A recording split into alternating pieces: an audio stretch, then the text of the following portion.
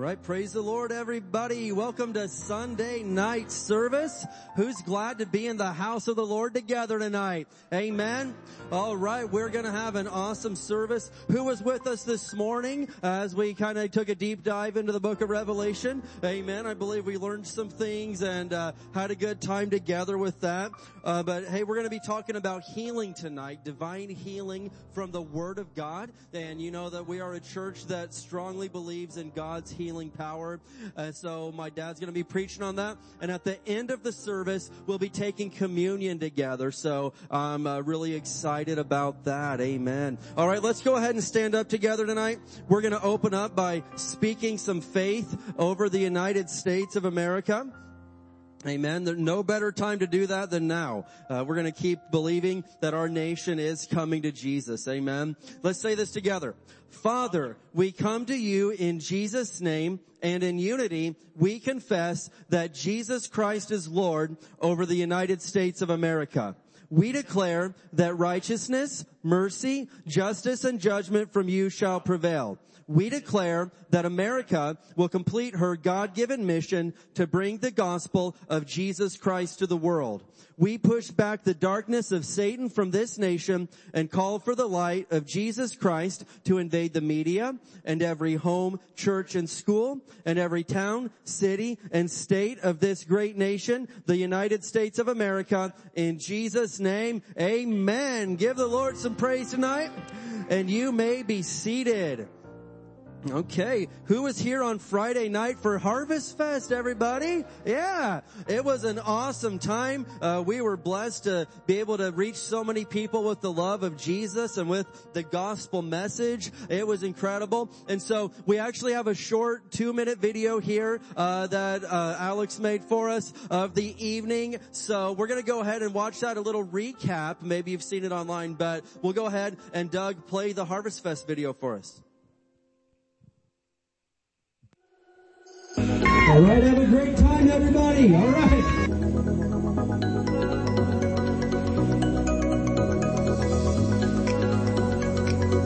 Jesus' name, amen. Hello, so who are we here with? My name is Trumanisha, and this is Azaria. Hi, Azaria. So, is this your first time here at the HDWC Harvest Fest? Yes, it is. Ooh, exciting. So what has been your favorite part of the night so far? I love everything about it so far. You guys have so many different things to do, and you guys took a lot of time to put it together. And I love that so many people are at a church event.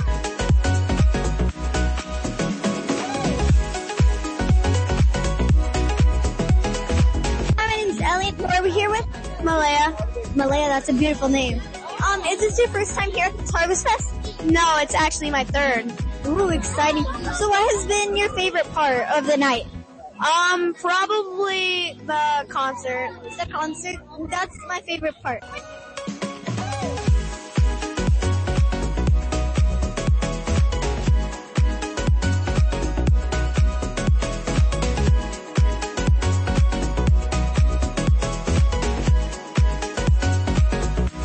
Hello, sir.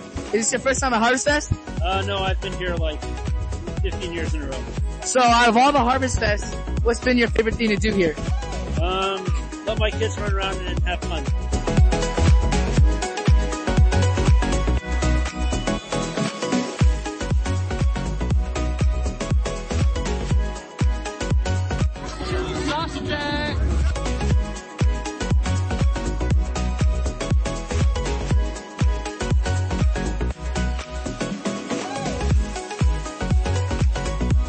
How many years have you been coming to the HDWC Harvest Fest?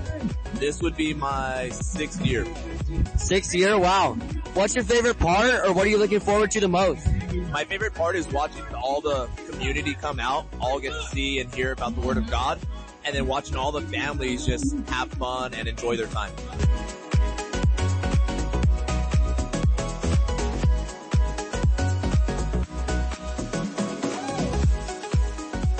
All right, very good. Exciting. What an awesome night. So thank you everybody that either helped out with volunteering at the event, before the event, after the event, everybody that brought in candy and hot dogs and all that. I think they did a couple thousand hot dogs that night. So it was a busy evening on the grills, but it was a really awesome evening. So go ahead and put the announcements on, Doug. This Friday night at 6 o'clock, we're going to be having a worker volunteer appreciation evening. So it's going to be a big party Friday night at 6 o'clock over here by Victory Hall. If you helped out with the evening in any way, we want you to come out. We're going to be grilling some stuff, I think, and just having a good time thanking you and celebrating you, and we want you to be there. So Friday night, 6 o'clock over there by Victory Hall. We want to thank you and just celebrate the success of the evening, okay?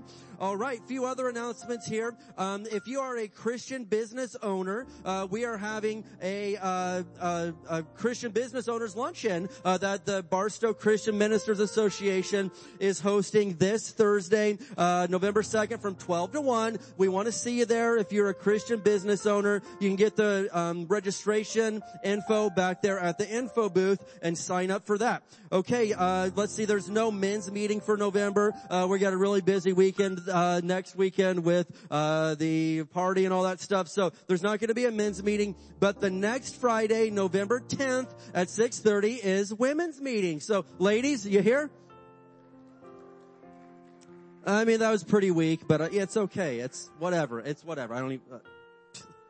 But okay, so Friday, November 10th, 6:30, you're studying the book of Ruth. Okay, and you're having Mexican food for the dinner.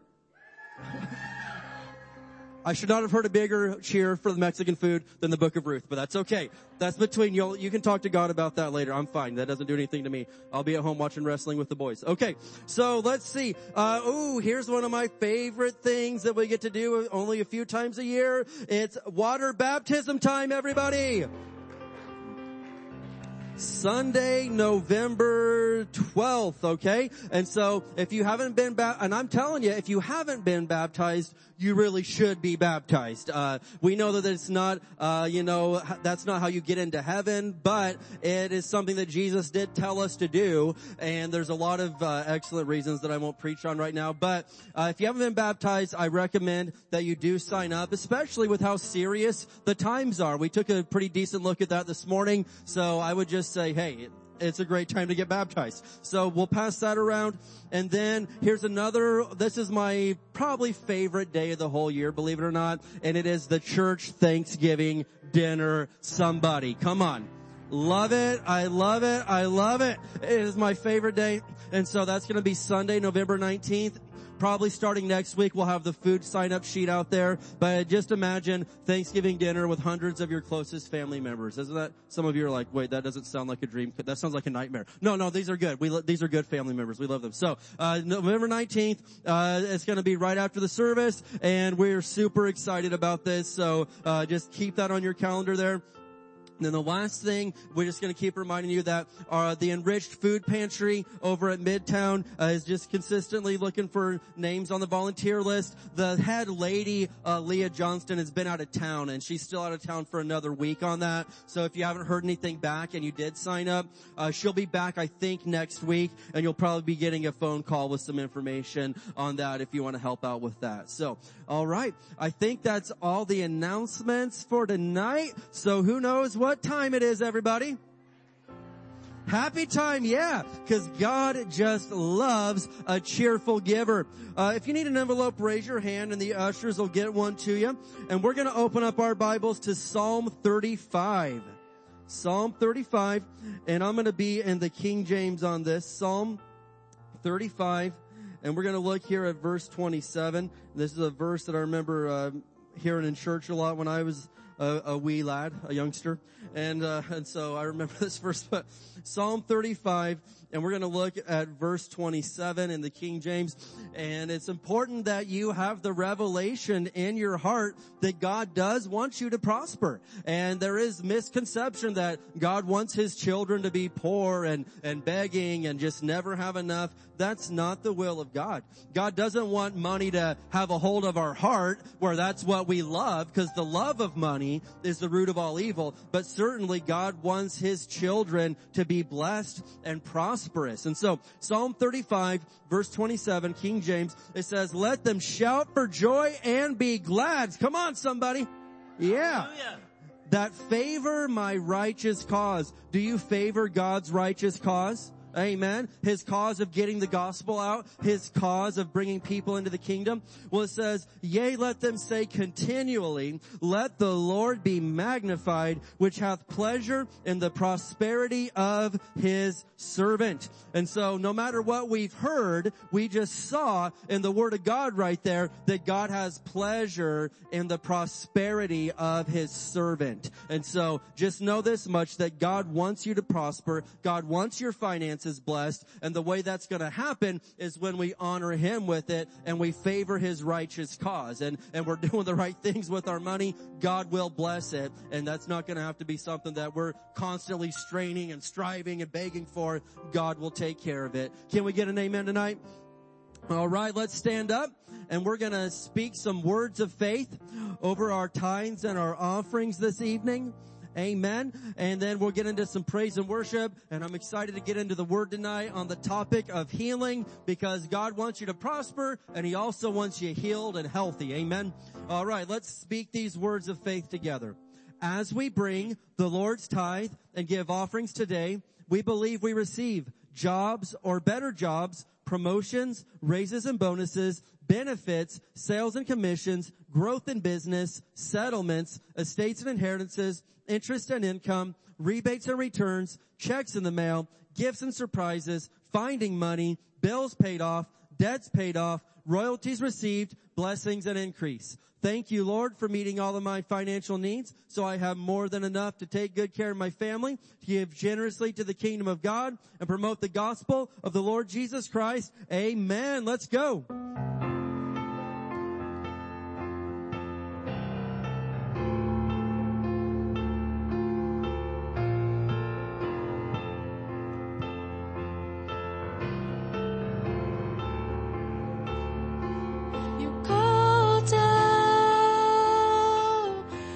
To darkness, you reached down to save us. You conquered the grave, you crossed the divide. Lost in our sin, you made us alive. How can we ever hold it inside? We can't hold back. We're gonna lift you higher, higher. Hearts burning bright like a fire, fire. Voices unite, make it louder, louder. We're never gonna stop singing. We're never gonna stop singing.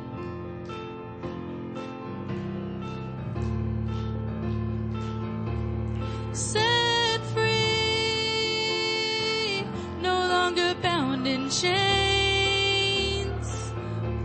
You rescued me and called me by name. You conquered the grave, you crossed the divide. Lost in our sin, you made us alive. How can we ever hold it inside? We can't hold back. We're gonna lift you higher, higher. Hearts burning bright like a fire, fire. Voices unite, make it louder, louder. We're never gonna stop singing. We're never gonna stop singing. Let's sing Set Free one more time. Set free, no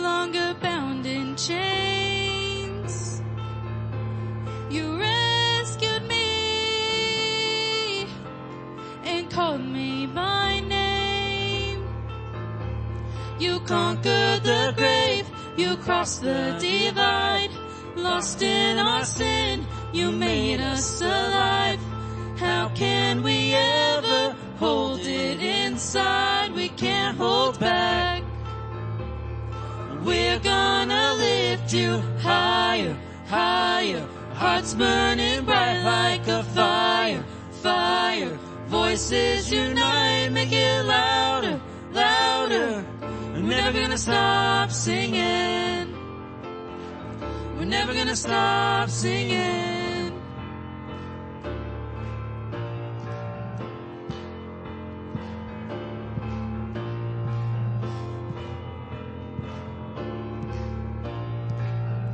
Every tribe, every tongue, every heart will sing, every knee we will bow to the risen King. Lift him up, never gonna stop singing. Every tribe, every tongue, every heart will sing, every knee we will bow to the risen King. Lift him up, never gonna stop singing. We're never gonna stop. Higher, higher, hearts burning bright like a fire, fire. Voices unite, make it louder, louder. We're never gonna stop singing. We're never gonna stop singing. One more time, let's sing Every Tribe. Every tribe, every tongue, every heart will sing, every knee we will bow to the risen King. Lift him up, never gonna stop singing. Every tribe, every tongue, every heart will sing, every knee we will bow to the risen King. Lift him up, never gonna stop singing. Never gonna stop. Higher, higher, hearts burning bright like a fire, fire.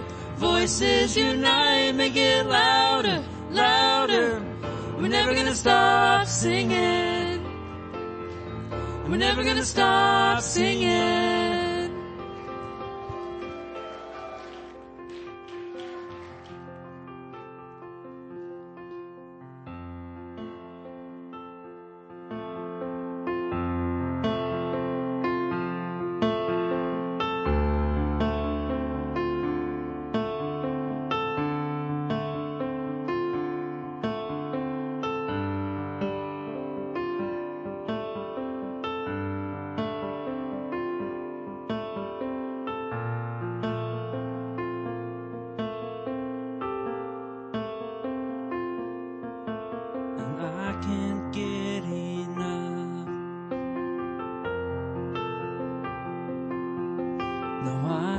Get enough of your amazing love. And Jesus, I can't get enough. And I can't walk away. No, I can't walk away, for I have seen your face, and I can't walk away, and I just wanna be where you are.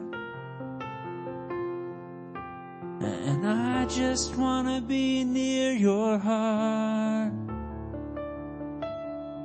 And there is nothing like your love. And Jesus, there is nothing like your love. Sing, I can't get enough. And I can't get enough. No, I can't get enough of your amazing love. And Jesus, I can't get enough. I can't walk away. And I can't walk away. No, I can't walk away. For I have seen your face, and I can't walk away. And I just wanna be where you are. And I just wanna be near your heart. And there is nothing like your love. And Jesus, there is nothing like your love. And I just wanna be where you are. And I just wanna be near your heart. And there is nothing like your love. And Jesus, there is nothing like your love.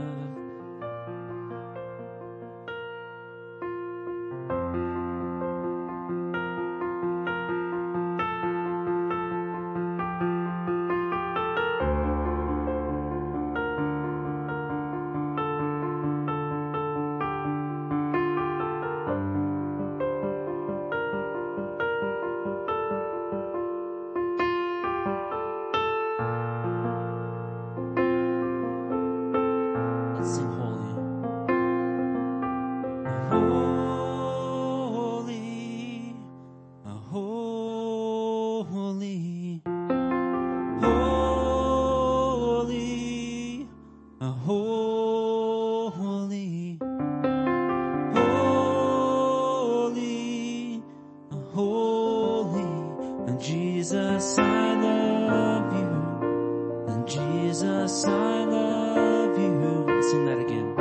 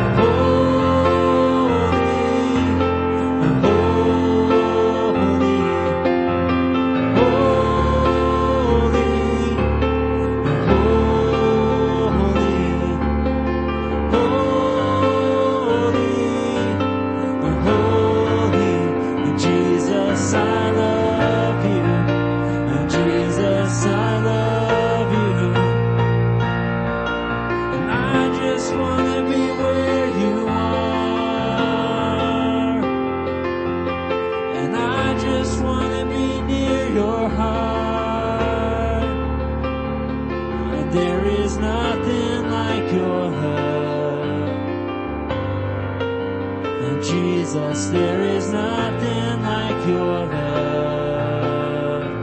Let's sing holy. Oh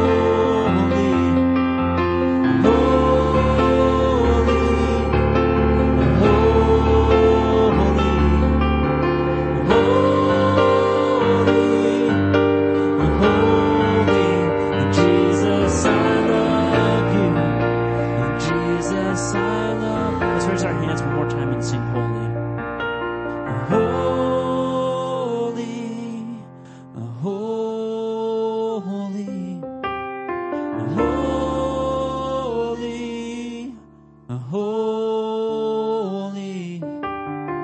holy, holy, Jesus, I love you. Jesus, I just want to be, and I just want to be where you are, and I just want to be near your heart,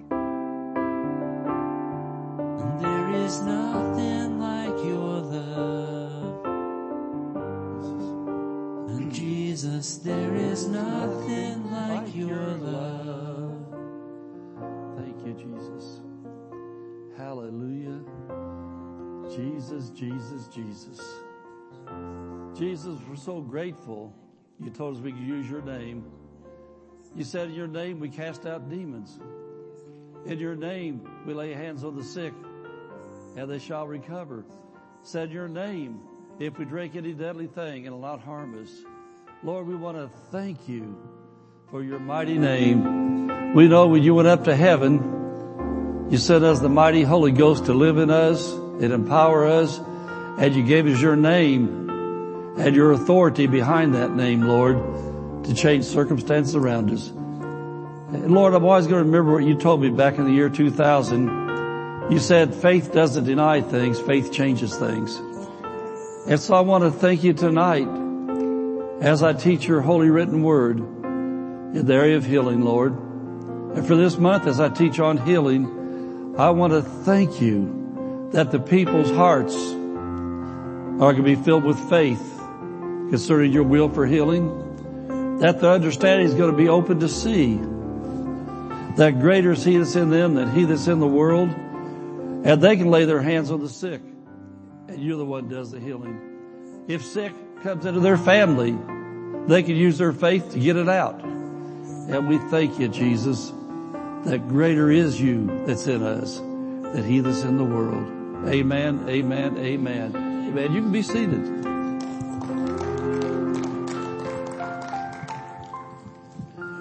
We're going to be teaching every Sunday night in November, unless we're off for Thanksgiving or something on that Sunday night, in the area of divine healing.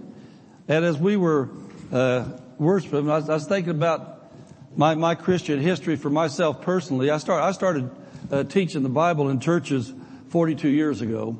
Started pastoring 31 years ago. And my strength has always been divine healing.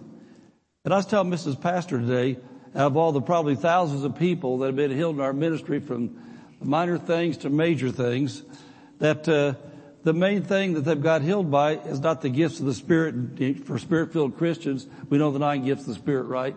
And gifts of healings, working in miracles, that's gifts. And people have been healed a lot of times by the gifts, but the primary way that people have been healed is by what I'm doing tonight, teaching the Word of God, teaching the Word of God. And the most sure way to receive healing, if you need it, is with your own faith. And faith only comes one way, by hearing the Word of God and acting on the Word of God. Then your faith can receive healing, and you can hold on to your faith a lot easier if it is your faith that receives it. But the gifts of the Spirit are for real. And I was thinking that for a number of years back in Indiana, I had a Wednesday morning service. That's kind of weird, isn't it, to have a Wednesday morning service? But Jesus had me do that. And we had people from churches from the little towns around it everywhere come to that healing service. And a lot of people from other churches came and they got healed because of what we taught. And what I described as the vision of my healing school was this: number one, and you might want to write some of these things down because there's things you probably never heard before, but number one, the purpose of teaching the Word of God, same thing as here tonight and for these services here, is for people that need to receive healing to know how to receive healing from Jesus. You know, a lot of people know that He can, but they don't know how to get it. And so our purpose is teach people that are actually here, or people now watching out there online, how to receive the healing they need. And then number two, which to me is just as important, for the people that come to be able to take what I teach out to other people, teach them how to receive healing. How many here have ever done that? Things you've heard, you've taken somewhere else. Amen. A lot of you have. You've done that. And so that's the purpose. So I think about it for started teaching on healing 42 years ago. and as a pastor, I've been doing this for 31 years, that thousands and thousands and thousands of times I've taught these things. And so many people received miracles. And I know in this church right here today, there's a lot of people here today that are alive because of what we taught. Amen. Amen. I know we have a lot of new people now, people watching that don't know our history, but Pastor Dave, if it wasn't for what we knew, Pastor Dave wouldn't be here. When he was 3.5 years old, he was diagnosed with leukemia, and he was crippled. And so anyway, from 2 weeks from diagnosis, the doctors at the Children's Hospital found no cancer. And he walked out of the hospital dancing, like the man in the book of Acts chapter 3, walking and leaping and praising the Lord. He came out 2 weeks later. Back in 2017, I was having a lot of things hit my body, and on New Year's Day of 2018, I was diagnosed with blood cancer. And the doctor said I had 70% cancer and 30% blood. I was basically brain dead. Mrs. Pastor, for a lot of 2017, I had a room I went to do all my praying and studying all the time. And she didn't know what was going on because our whole married life, she's used to me going by myself and just spending the whole day at the Lord. And so I'd go to that room in the morning time. And because my brain wasn't working, the doctor explained to me, no blood could get to my brain because my brain was too thick. The blood was too thick, and so it wouldn't flow. And so I'd go to that room in the daytime. I sit down in my chair. I lay my Bible out, my journal, and I start to study. And then 4 or 5 o'clock in the afternoon, all of a sudden I'd go. Same place I laid it down. I was just zoned out all day long. This went on for months. And I'd go back out there because my brain wasn't working. I couldn't tell I was having problems. And so then I realized after a few months at nighttime about all of a sudden I realized about 9 o'clock at night, all of a sudden something kicked in for about an hour I could think. And so I told her, man, something's wrong with me. And so anyway, they diagnosed it with that. And so went through chemotherapy things for a few months. Then all my veins collapsed. I couldn't give me anymore. And so I said, Jesus is going to finish it anyway. He's the one we was looking to. So I did that. So in the midst of that then, I had a very, very serious heart attack. And the heart attack got me to the hospital, and the doctors said, you're a walking dead, man. You shouldn't be here. And then after they did what they did, they said that my main artery, called my right coronary artery, was 99% blocked. And so we looked at as they did what they did. Well, I was awake during the surgery because they wanted me awake for some reason. And the only way I can describe what I saw, how many know how big a straw is you drink out of? Well, that's what my artery looked like a straw. How have you ever seen a piece of thread like you sew with? Okay, well, the thing there, when they did it and the thing opened up, it's like a thread was how much blood was flowing, and then the 99% of it is like that whole straw blocked, except for a thing the size of a thread. So they got that out of there, et cetera, et cetera. So all I'm saying is this. I've learned how to receive healing. I've learned how to take healing to others. And so I don't like the fact that I got a personal testimony.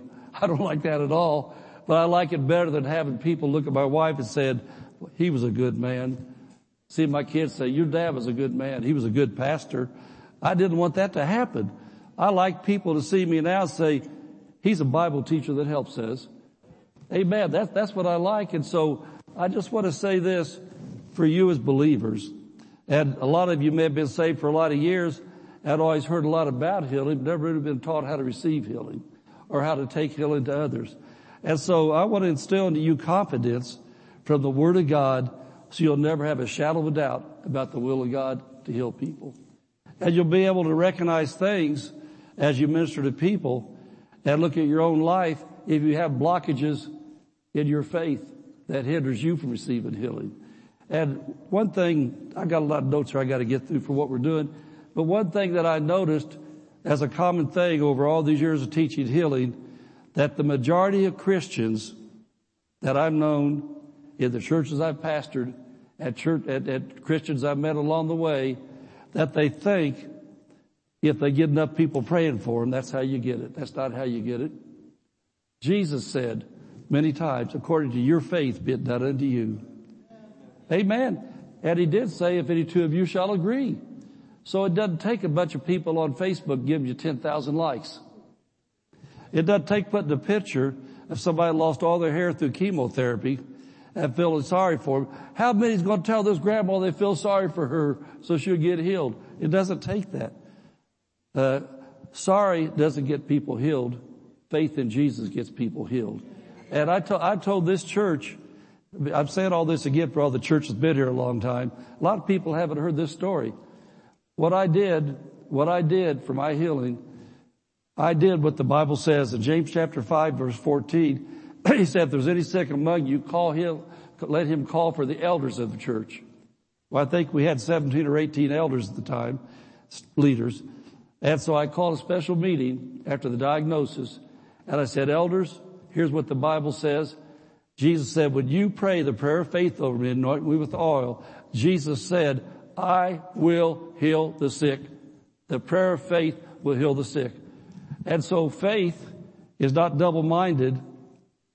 Faith is not going back to God over and over and over and over again and say, I don't think you told the truth, so I'm going to pray again. And so I told the elders, I said, now you prayed for me according to what the Bible says. The prayer of faith shall heal the sick. And I asked the elders, I said, were you guys in faith? Did you pray the prayer of faith? Yes, Pastor, we did. And so I said, okay, I don't want you to ever pray for me again then, because God heard us when we prayed. I said, what I want you to do is when you think about me, what the diagnosis was, just stop and say, thank you, Jesus. The prayer of faith's been prayed, and our pastor is getting better every day. Prayer of faith's been prayed. And so then the congregation, on the next Sunday morning, I come up and stood up there. I told the congregation, here's what I've been diagnosed with. And then I said the elders prayed the prayer of faith over me. And so I said, I don't want you guys to feel sorry for me, because I saw a lot of people crying. Because that sounded pretty serious when your pastor said, I've been diagnosed with blood cancer. 70% of my blood's cancer. I mean, it made a lot of people sad. And I saw tears all over the congregation. I said, don't feel sorry for me. What I want you to do is when you think about me, stop and praise God that the prayer of faith will heal the sick. I'm getting better every day. And so over the course of the time, I told people, and I said, don't ask me how I feel, because that's not going to help me, because I feel like dying. And so I don't walk by feelings, I walk by faith. And I said, no matter what you see I look like, because I didn't know what I was going to look like. I said, no matter what I look like, don't feel sorry for me. Just stop and thank Jesus. His word's true. Prayer of faith was prayed. Pastor getting better every day. And I got to the place where I couldn't hardly walk. I fell down and things like that. So there's always a couple ushers would get out to my car and walk with me. And they want to grab me like that because I was stumbling. I said, don't do that. I want the congregation to see that. That'll hinder their faith. I said, only reason I want you to touch me, if I start to go down, then grab me. But as long as I'm still on my feet, then just keep on walking with me, beside me. Amen. Amen. And so see, so many Christians I've known, they think if people pity them, that's going to help them. If it's not, it'll kill you. Amen. Pity will get you killed. You don't need pity. You need faith in Jesus and His Word to receive your healing. Amen. So anyway, wasn't planning on telling you those things, but I told you those things because it's nice to know, like Pastor Dave sometimes talks about, if you want somebody that's going to do brain surgery on you, you don't want the guy that's just been to school, he tell you what he learned in school. You want the guy that's did a couple thousand cases of brain surgery. Guy's been down the road. I've been down the road. I know how this thing works, and it really works. And so I'm going to teach you some things, but I want you to look at some books I want to show you, because it's books that's always helped me. But first I want to show you our devotional for November. This is the ones that I write this myself. I'm not copying somebody's things. Everything in here, I wrote every word of. These devotions, I write these words out of all these years of experience. But this month is called Healing and Health. Healing and Health. Every one of these lessons are really short little lessons. They're free. They're back there on the counter. And probably this month I'll be picking some of these out and just teaching some of these to you for the month of November. But they're all things that are real to me from the Word of God that have proven they work. And I've got a lot of testimonies from my own life and from things that's happened in other people's lives in here. I can talk all night long just giving you testimonies of some of the things that I've seen, the miracles I've seen in people's lives from what we've taught, what we've done. But here's another book by Brother Hagin about it's called God's Word on Divine Healing. God's Word. And Brother Kenneth Hagin, my primary mentor, that I just so much preach and teach a lot like he did, because he influenced me more than anybody else for years and years and years. and he still does. And then here's another one, and this is one that I think will help you. It's called hindrances. Hindrances to healing. Sin will block healing. Unforgiveness will block healing. There's so many other things that can, but a lot of times it's unbelief. Unbelief blocks healing. And unbelief is simply saying doubting. Disobedience to what God's called you to do. Anyway, that's a good little book that'll help you. And then here's one called How to Keep Your Healing. How to Keep Your Healing. And I think about something that Brother Hagin teaches this book that I learned a long time ago, that I've had everybody that's had a terminal diagnosis. I've taught this same thing to them personally. I spend time with people and help them. But Brother Hagin said more people lose their healing in the counterattack than any other one thing. The counterattack. Satan will come after you've received healing for serious things or even minor things. There'll be something you've had, and then Jesus healed you. Doctor said you're healed. Doctor said there's no sign of it. It's gone. And then a little ways down the road, when your guard's down, he'll throw a symptom on your body. And because Jesus said you can have what you say, that's one of the big bases of faith. Then the first thing out of so many people's mouth, if they're not serious Christians that sit in church that teaches healing, that study their own Bibles and get their own revelation from the Word of God that Jesus wants them healed, then when that pain comes back or something, first thing out of the mouth, I've got it again. It came back. I guess I must not have been good enough. And they start talking all these things, and what they're saying is, Mr. Devil, bring it back. And so Christians need to be taught how to keep their healing. Those books there are excellent resources, but I want you to open up to Matthew chapter 4. Matthew chapter 4. And I have some things on the overhead there, and I may keep up with them, may not. But the title tonight is A Closer Look at Jesus' Healing Ministry. A closer look at Jesus' healing ministry. We're going to look at Matthew 4 verse 23, but I want to say this, for this title here. I know my dad was always a mechanic, and I never really learned much about mechanicking. I mean, me's no mechanic, but I know enough to do some things. But as long as my dad was living, I could work on cars for me. I never had the incentive to learn much because his dad did it. And then after my dad got older and got out of it and then ended up going to heaven, then by then, if I wanted my car fixed, I'd have to find some expensive mechanic. I had to start learning to do what on my own. So I watched him. I didn't know what to do. And I still like to watch people work on things because I want to learn too. If there was one thing, know that somebody else could fix something, it's another thing to know how they fixed it. Amen. Well, there's women here that do mechanical things too. How have you ever learned that? It's one thing to know that somebody else can fix something, know how to call parts in, what parts are, and what tools are. But it's another thing for you to actually diagnose it yourself and fix it yourself. Two different things. Amen.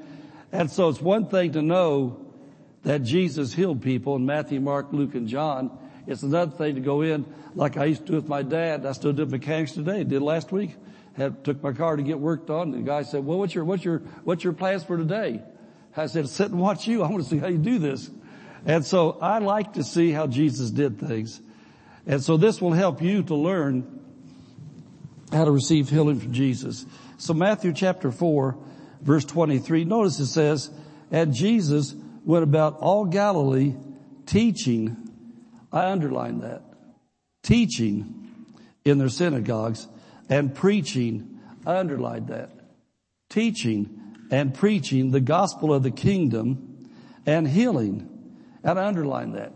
Teaching, preaching, and healing all manner of sickness and all manner of disease among the people. Now I want you to jump over to chapter 9, verse 35, and we're taking a closer look at Jesus' ministry. Matthew chapter 9, verse 35. And it says again, and Jesus went about all the cities and villages teaching. I underlined that. We're at his healing textbook. This is the textbook on healing about Jesus. Teaching in their synagogues and preaching, and I underlined that. The gospel of the kingdom and healing, and And I underline that. Every sickness and every disease among the people. And I got a revelation tonight out of all the years I've taught this about Jesus' ministry that I never saw till tonight. Did you notice that it said the first thing he did was teaching before preaching? And I didn't realize tonight what that really meant. Because it's like my ministry. I'm not a preacher. I'm called a preacher, but I'm a teacher. And it's very hard for me to do an evangelistic service. Sometimes the city's done things like that, want to participate, get up there and preach to people like that. That's way out of my comfort zone because I don't have the grace and the gift to preach very much. Pastor Dave has always been more of a preacher, but I've noticed the last few services, he's kind of getting into that teaching thing more and more and more and more. And as we get into this lesson tonight, you're going to see the difference between a preacher and a teacher. But I noticed that Jesus emphasized he was more of a teacher than a preacher. He preached, but he did more teaching. And you're going to see the value of the teaching as we look at that. But in my life, I just realized my whole Christian life, I have never really been a very good preacher. Because preaching is really not in me, teaching's in me. I preach, but when I preach, I fumble. That's just the way it is. And see, this is going to help you with healing, the things I'm saying. And so notice that Jesus had a method and a plan for his ministry of healing. He was teaching and preaching before the healing ever took place. And Jesus got excellent results. How many would believe that? Amen. Jesus had a method. And so many people, because they've not really been taught how Jesus fulfilled his ministry, they never caught these things. They just thought all we have to say, oh, Jesus can. Oh, Jesus. Oh, Jesus. Oh, Jesus. Well, the Bible is very, very specific about how things work. And so I've followed Jesus' example for 43 years as a Christian, 42 years preaching. And that's why people that have consistently submitted to, this was the key. People that have consistently submitted to and attended multiple services a week have lived in divine health many times, have never failed to receive healing if they needed it. Yeah, I keep seeing Dave back there, but he's a mechanic. And Dave, he went through some very serious cancer issues himself a few years ago. He got treatments and everything, but Jesus was his first line of defense, like he was me when I had it, and first line of offense. I just think about the things I've seen happen. I got to stay up my notes. I want y'all to stay awake, but I keep seeing faces. Back in Indiana, I had this woman that I thought she was old at the time. She was only in her 70s. But back then I thought that was old. But since my wife and I are in our 70s, we don't think that's old anymore. What do we think is old? Well, I think 80 might be. When I get to 80, I'll probably think 90. But anyway, I thought she was really old. And she had had diabetes for 35 years. She came to healing school every Wednesday morning. She came to Wednesday night service. She came to Sunday morning service, Sunday night service. She was just a good older woman, a Christian, a solid Christian, been a Christian for a lot of years. And she kept sitting under the healing word, the healing word, the healing word. She heard me teach this and teach this and teach this and teach this. And one Wednesday night come in for our service and, a bunch of people sitting out there like that. And, we don't do testimonies on Wednesday night. I mean, just because it's short, people need to get in and get out. And I'm getting up there just kind of like that, getting ready to preach. I thought, man, come on, Sarah, what's up? And she said, I want to testify. I thought, well, you going to testify your dog got healed or your light bill got paid or what? I didn't know. Because, she was on public assistance and everything. So something got paid or she had gas to get to church. I mean, that was always good stuff. And she said, I went to my doctor this week and my doctor took me off of insulin. And I said, yeah, that's really good. She said, I went in, I hadn't been feeling good. And he said, well, your problem is you're taking insulin. She said, I've had diabetes 35 years. I've been taking it 35 years. He said, yeah, but you don't have diabetes anymore, Sarah. You don't have diabetes anymore. Insulin is starting to mess you up. Quit taking that insulin. That's what I say to anybody that's got diabetes. Keep taking your insulin, unless your doctor ever tells you not to. That's up to your doctor. It's not up to us. But anyway, what I'm saying is this. Sarah evidently, by sitting so much under this teaching, it got into her spirit. And her spirit reached out and grabbed healing because her head was still going tilt, tilt, tilt. She was confused in her head, but that anointing, that faith got into her heart and it affected her body. Think about another time. Well, if I don't get all this done tonight, we'll do it next week. I think about another time. Sunday morning service getting ready to start.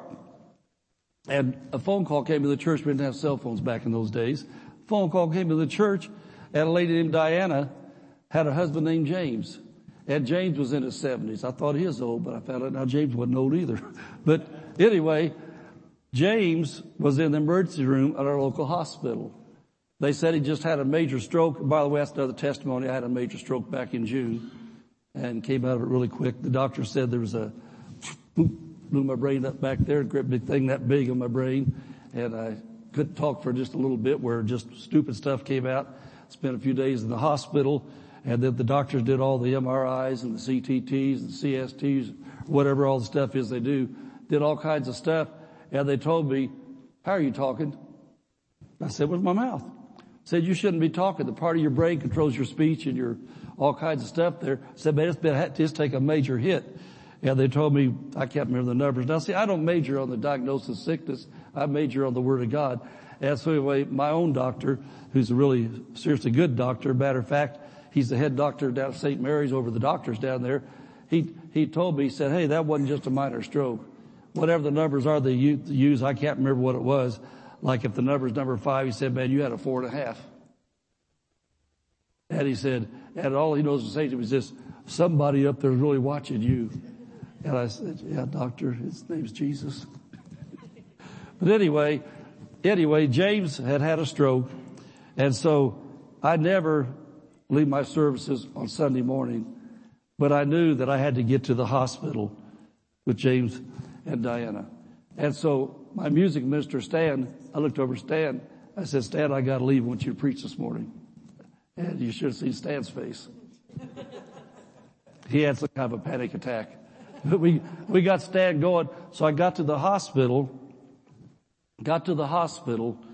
and it's been a long time ago, but the main thing is, I remember this, he was unconscious, and they said if he ever came out of it, he would be a vegetable, and he wouldn't function.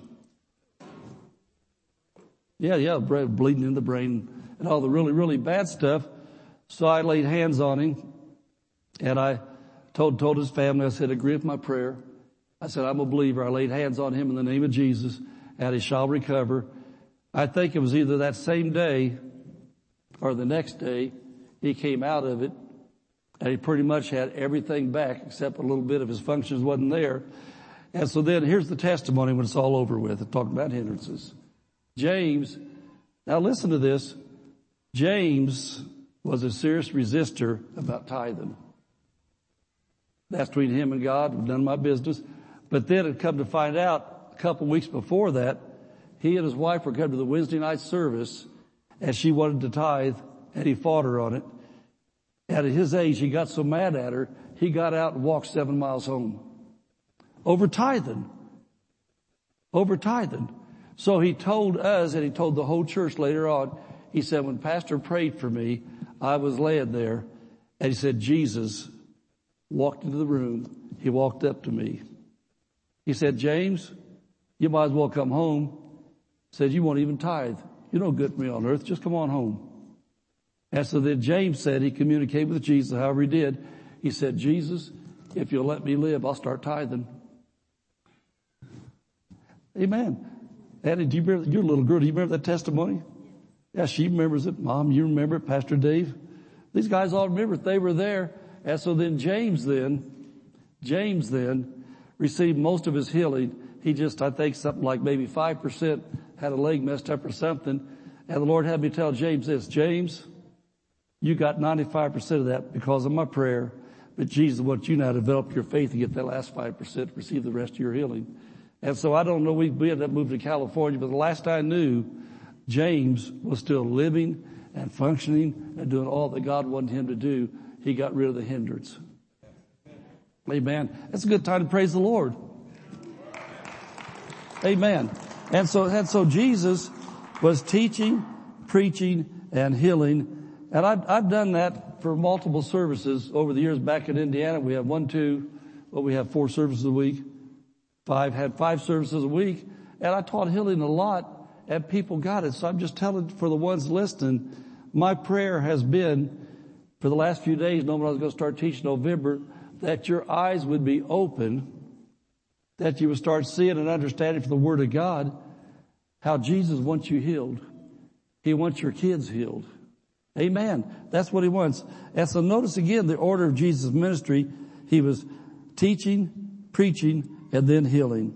And I'm going to give you some things I've learned over the years to help you understand these words. To preach means to proclaim, and to teach means to explain. And what I've always seen is that a majority of the pastors I've been around, churches I've been to, and things like that, people do a lot of preaching, which is good. Preaching is biblical. Preaching gets people excited and stirs them up. And I've watched preaching for years, and this is not a critical thing at all, because Jesus was teaching and preaching.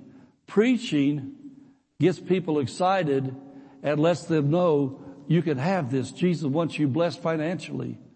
Jesus wants your kids serving God. Jesus wants your marriage blessed. Jesus wants you to have it. Preaching gets people all excited. But then people, when they leave, they're excited, and you can't live on excitement very long. It's just like the air of a bloom. You get all pumped up, you come in, you're kind of depressed because of things going on. You're kind of let down about life. And, we're talking about healing tonight. You're kind of let down. You get all excited. Oh, glory to God. I know I'm going to make it. Jesus wants me healed. Well, then if you don't know how to receive it, because you haven't been taught how to receive it, all of a sudden, it's all about Monday, Tuesday, it's gone. The air comes out of your bloom where all of a sudden you're back down facing reality again.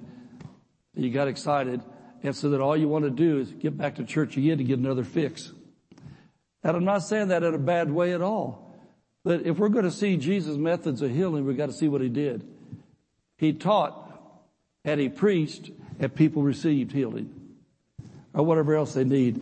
And so anyway, to preach means to proclaim. So we can proclaim loudly and clearly Jesus wants you saved. But if somebody doesn't show you how to get saved, how do you get saved? Jesus wants you to have financial prosperity, to have more than enough. If somebody doesn't show you how to get it, how are you going to get it? Jesus wants you healed, but the doctor told you that what you got's going to kill you and there's no cure.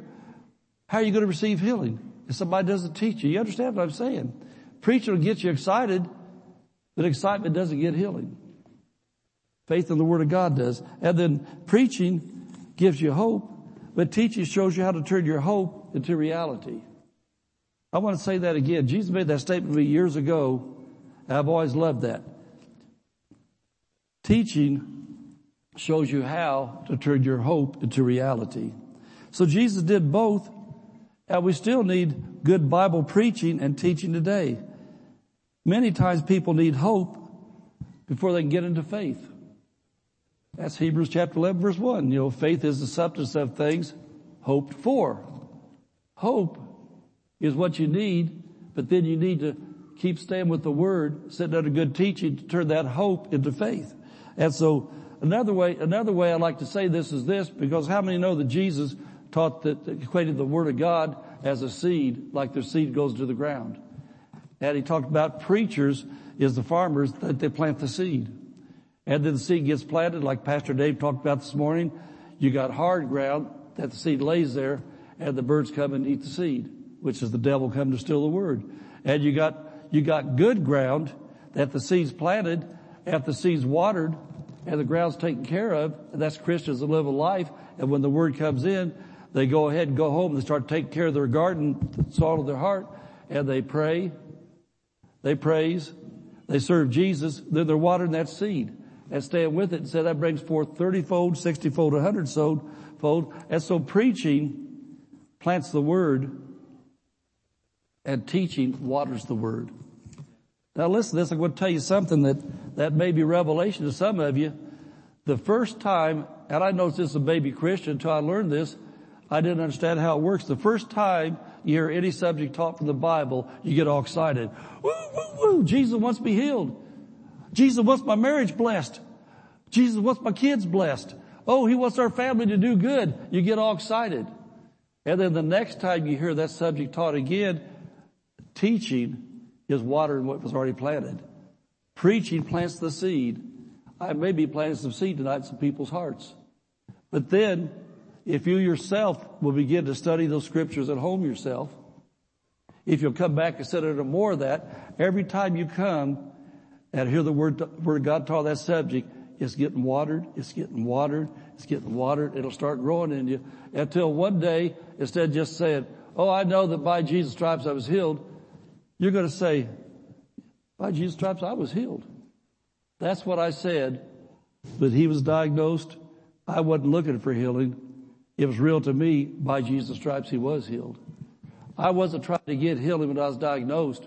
It was real to me because the word had been planted and watered enough over the years that I knew in me that by Jesus' stripes I was healed. And then something else, just there's so many things I could say, but just get this mentality. As a believer, you're not trying to get healed. You've already been healed and Satan's trying to steal it. Think about that. I'm going to say it again. If the Bible says, by Jesus' stripes you were healed, and it does, Isaiah 53 verse 4 and 5, Matthew 8:17, 1 Peter 2:24. If it says, by Jesus' stripes you were healed, then you're not trying to get healing. Satan's trying to steal what you've already got. And that might sound something really, really weird to you. That's okay. Stay under the word. It'll become real to you that one day, all of a sudden, when sickness attacks you, say, no, Satan, I resist you in Jesus' name. I submit to God. Get out of here. Flee. I've got authority over you in the name of Jesus. Take that cancer. And one thing I learned when I had cancer, he had cancer. I'd never ever one time said my son's cancer. It wasn't his cancer. It was the devil's cancer. I said he was diagnosed with cancer. And then because when you're a Christian, if you try to talk spiritual things to doctors and people in the health profession and even other Christians and people that don't know what we're talking about, you're casting your pearl before the swine and they just write you off as a loony. They think you're a nut. The doctors, you go to the doctor diagnoses, is, oh no, that can't be. The doctor thinks, I'm looking at it. I showed you what I mean that can't be. Well, that's a fact. But Jesus said the truth will set you free. He said his word's the truth. So the truth will change the facts. And so I never said, when dealing with doctors and medical people like that, I never said my cancer. It wasn't my cancer. The devil tried to put it on me, and I wouldn't let him in the name of Jesus because I knew that by Jesus' stripes I was healed. So my physical body was affected, but I kept the pressure of the diagnosis through the Word of God. I pounded it every day thanking Jesus, by his stripes I was healed. Thanking Jesus, the elders have prayed for me, and the prayer of faith was working. Healing was working in me. It was working in me. And by the way, my oncologist, I have to go back a couple times a year, started off with that my immune system always be compromised and all these different things there. It's got to the place now to where she says, your blood's all perfect. Your immune system. And I mean, that's just the way it is. They see under the microscope what the Word of God says. I kept telling the congregation through that whole time, I gave them updates because this was what we call a teachable moment.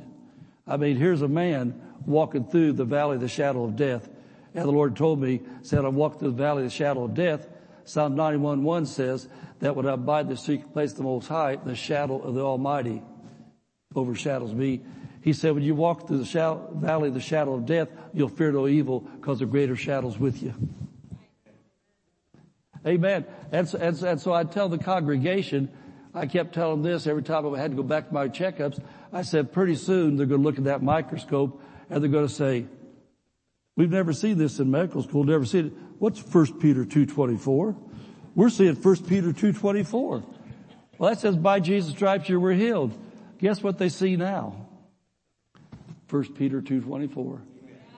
But you know, that didn't happen because I was lucky. That didn't happen because somebody up there must like me. He loves me. He loves all of you. He loves all the Christians that have died before their time. He loves them all. But Jesus always said, according to your faith be it done unto you. Amen. Do you hear what I'm saying? Amen. And so Jesus was teaching and preaching and healing. Now, how many are able to hang on to this long enough to go through some of this, try to get some things out of here that I've got written down? I want it to help you. And so, I want you to look at Matthew chapter 8. That's where we're going to spend a lot of time at, if we're able to go, but, if I start to see I'm losing you, we'll have to shut it down. We'll finish it next week. Because I want to hold on to you, because I know the older I get, the more I recognize that the heart can only receive what the seat will endure. Amen. As long as you're able to sit comfortably and be able to receive it, then I'll deliver it. But if you get to the place you can't, then I've got to back off or I'm not doing my job. And we'll come back next week. But Matthew chapter 8. And in Matthew chapter 8, this is a really great example of the fruit from Jesus going throughout the region of teaching, preaching, and healing. This is the fruit of that. Matthew chapter 8, verse 2. And behold, there came a leper and worshipped him, saying, Lord, if, that's a doubt. If thou will, thou canst make me clean. And I want you to notice this. Jesus put forth his hand. That's called laying on of hands. Remember, Jesus said, lay hands on the sick, and in his name they shall recover. Jesus is telling us to do what he always did. As you become a really serious student of the Word, you're going to see all through Matthew, Mark, Luke, and John, Jesus all the time laid his hands on people. It says Jesus put forth his hand and touched him, saying, now look at this, I will. I will. I've known people have always said things like, if I only knew the will of God for my son's healing. If I only knew the will of God. Jesus is and was the will of God in an earth suit on earth. He said, I will, be thou clean. And immediately his leprosy was cleaned. And so Jesus never turned anybody down. I remember the first time I heard that when I was a young Christian, because I wasn't raised in church. I was around enough religious Christians about all the doubt about Paul's thorn in the flesh and all the stuff people have about God not wanting to heal everybody, and God can't heal everybody, won't heal everybody. I remember I heard a preacher like me one time that had been around as long as I've been around now, but he had then, and I was new at it, and I just was around enough Doubting Thomas type Christian. You know, Doubting Thomas, they doubt. I was around enough people that always had a reason why people didn't get healed. Always had a reason. And so I heard a preacher say one time, he said this, I make a challenge to everybody out here. Go through the Gospels and find one time that Jesus turned anybody down for healing. I thought that'll be easy to do. So I become a serious student of the Word. I began to study Matthew, Mark, Luke, and John, and I found I never turned them down. Never turned them down. Is Hebrews 13:8 in the Bible? Jesus Christ the same yesterday and today and forever? Well, I come to find out then that Jesus never turned anybody down. He doesn't turn them down today. And that's why I said at the start of this service tonight that my job was to teach people how to receive. Not how to talk God into it, but how to receive what's already His will. How many know it's the will of God for the whole earth to be saved? All these different religions around the world and all these other countries don't believe in our God, the Father of our Lord Jesus Christ. It's His will for everyone to be saved. It's God's will that none should perish. That's His will, that none should perish. That's 2 Peter 3:9. But that all should come to repentance. Are all going to come to repentance? It's obviously they don't. But the will of God is they should. It's the will of God for all to be healed, Christians and sinners. It's His will. Sin and sickness are cousins. They have the same spiritual father, the devil. Amen. And so Jesus said, I will. And so never doubt, never doubt, never doubt, never doubt. And that's what I want to get into. You never doubt. Please read this devotional every day. Don't read it like a book. Just try to read as fast as you can and say, I read it. Every day. I make these really short little lessons every day. Look up the verses I have there every day. Read those. If someone really speak to you, write them down on a piece of paper. Write them down on a card. Take a picture of them, put them on your cell phone. Read these every day, and never doubt, because Jesus is the same yesterday, today, and forever. And it is His will to heal you and your loved ones if you need it. Say this with me just as act of faith. Say, it's God's will for me and my family to be healed. Say it one more time. Say, it's God's will for me and my family to be healed. Amen, amen. For the sake of time, I'm going to read you just a few verses out of John, because I would like to get through as much as I can tonight. And so these are going to be on the screen. But John 14:9, John 14:9, Jesus, in talking to Thomas, says, if you've seen me, you've seen the Father. If you've seen me, you've seen the Father. And, a lot of times I think about Pastor Dave preaching and teaching, the things he is. And so many times I hear him up saying things I taught for all these years. I thought, wow, that's me up there preaching again. I'm getting to watch me, because he's my son raised in my house. And I taught him a whole lot of what he knows. He's learned a whole lot of things on himself now, because he's serious about his walk. He studies the Bible. He prays, spends time with God. He listens to other good preachers, thinks he's got his own. But I'd say probably about half what comes out of him is the stuff I've preached all these years he's got a hold of. So I say, you look at Pastor Dave, they say, well, you see Pastor Dave, you see Pastor Samples. Amen. How many of you have children that you've noticed act a lot like you? Some of you say, instead of amen, you said, oh me. Hopefully you say amen. And so listen to this. People don't need to get God and Jesus mixed up about, well, we know that's what Jesus wanted, but Jesus said, you've seen me, you've seen the Father. I wrote this down a while ago. Jesus was God in an earth suit, living on earth for 33 years. Jesus was God in an earth suit for 33 years, demonstrating the will of God.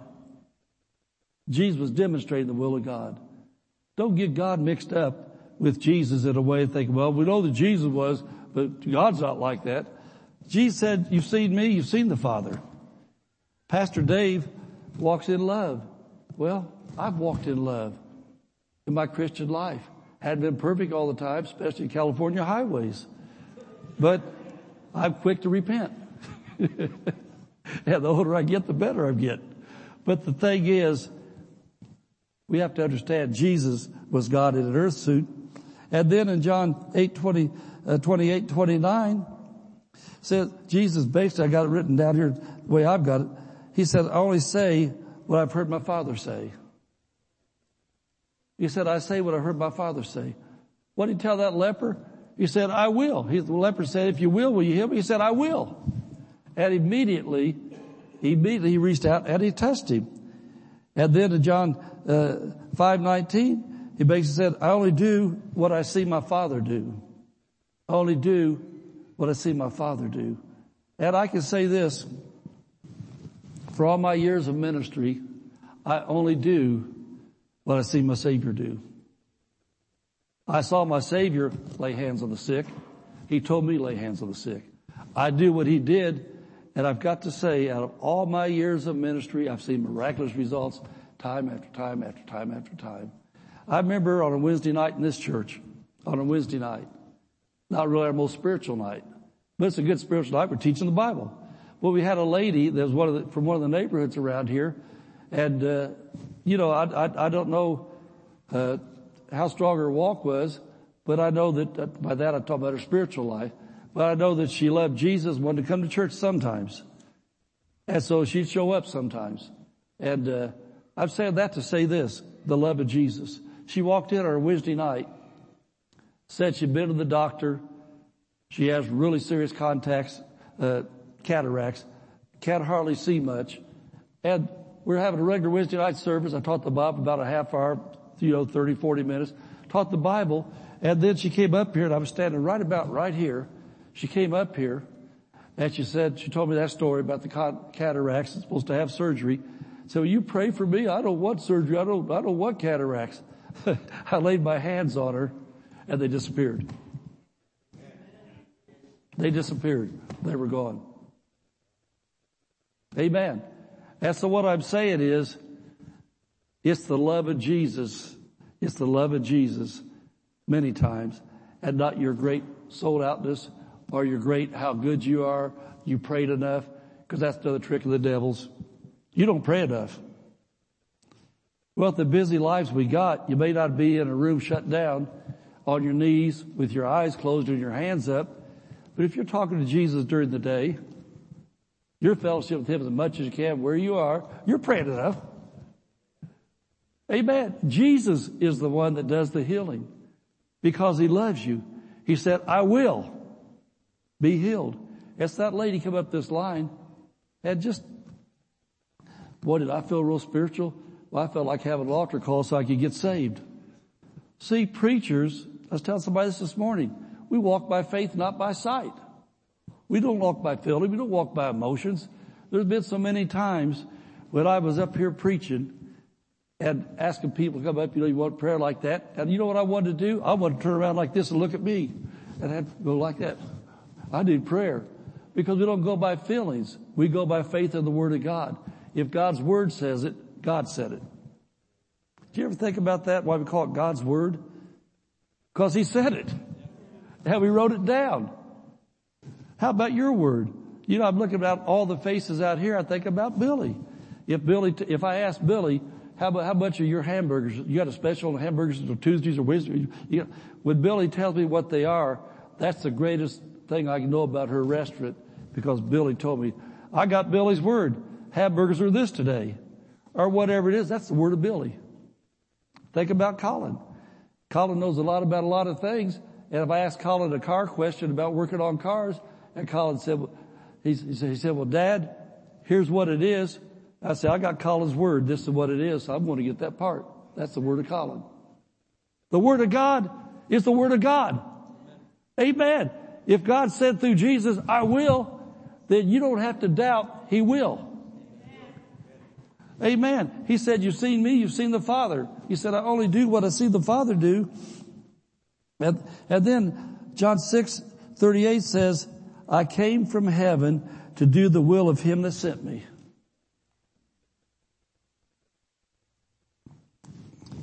I just am so, in my heart, sold out at what I'm teaching tonight to get in the heart and the thinking of everybody in this service tonight, everybody watching out there, get this in your heart. Jesus said, if you've seen me, you've seen the Father. He said, I came to do the will of the Father. And so don't separate the will of God from what Jesus did, because Jesus said, I'm doing what He told me to do. And so when Jesus told that man, it is my will to heal you, He said, I only say what I hear the Father say. It was the will of God to heal Dave. It was the will of God to heal my son. It was the will of God to heal her. Well, Melinda's went through a lot of serious things over the years too. I mean, you hobble on that little thing hopping through here. Wow, man, you come through yours good. But it's the will of God no matter what you've got. You have to understand this. Write this verse down. John 10:10. Write this verse down. You've got to get this. In John 10:10, Jesus said, the thief cometh not before to steal, to kill, and destroy. If you're off work because of sickness and losing your pay and can't feed your family and you can't go to work, is that stealing, killing, and destroying? Okay, where'd it come from then? The thief. The thief.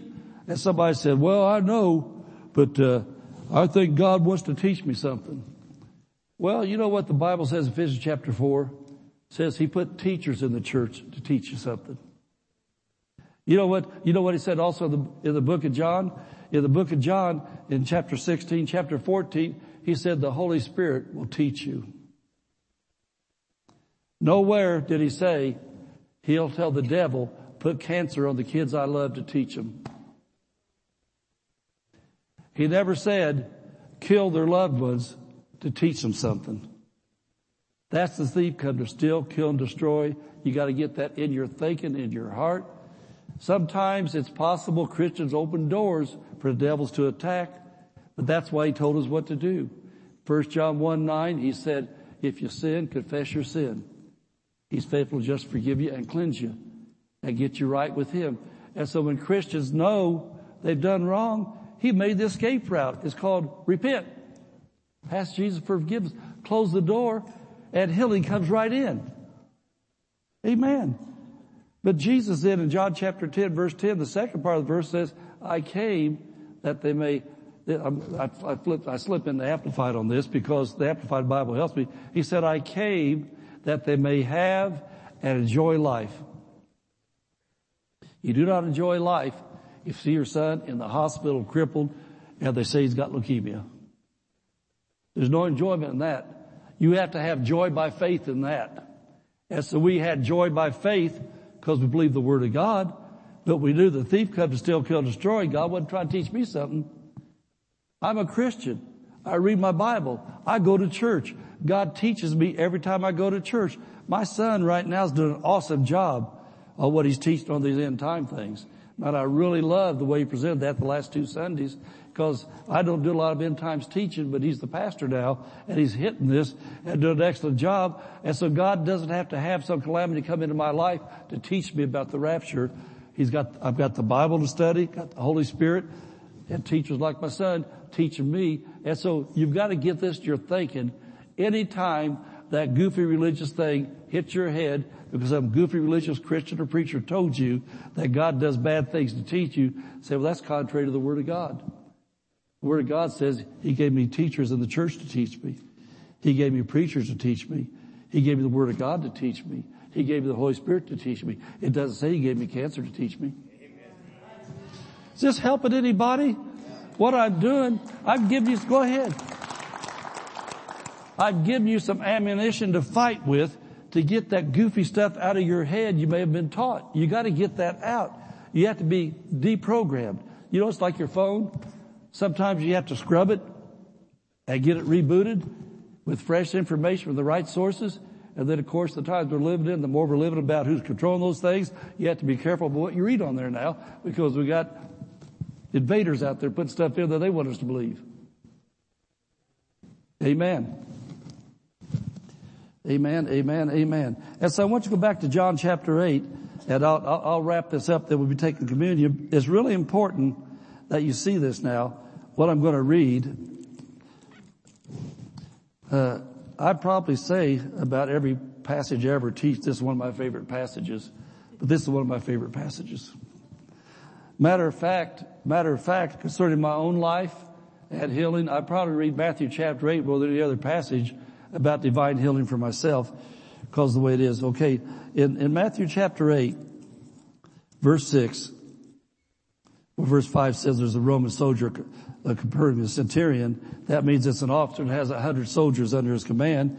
He came to Jesus, verse 6, saying, Lord, my servant lieth at home sick of the palsy. That means he was paralyzed, grievously tormented. And Jesus saith unto him, I will come and heal him. I will come and heal him. And so I want you to notice immediately, I don't want to jump past this too fast. This guy came, now listen, he came to Jesus. He never asked him for anything. He said, Jesus, my servant is at home and he's paralyzed. And before he could say anything else, Jesus said, I will. You see the I will? I circled that in my Bible. That's the same thing he told the leper. He said, I will come and heal him. Healing is the will of God. The first thing Jesus said when he heard about sick was, I will. I will come and heal him.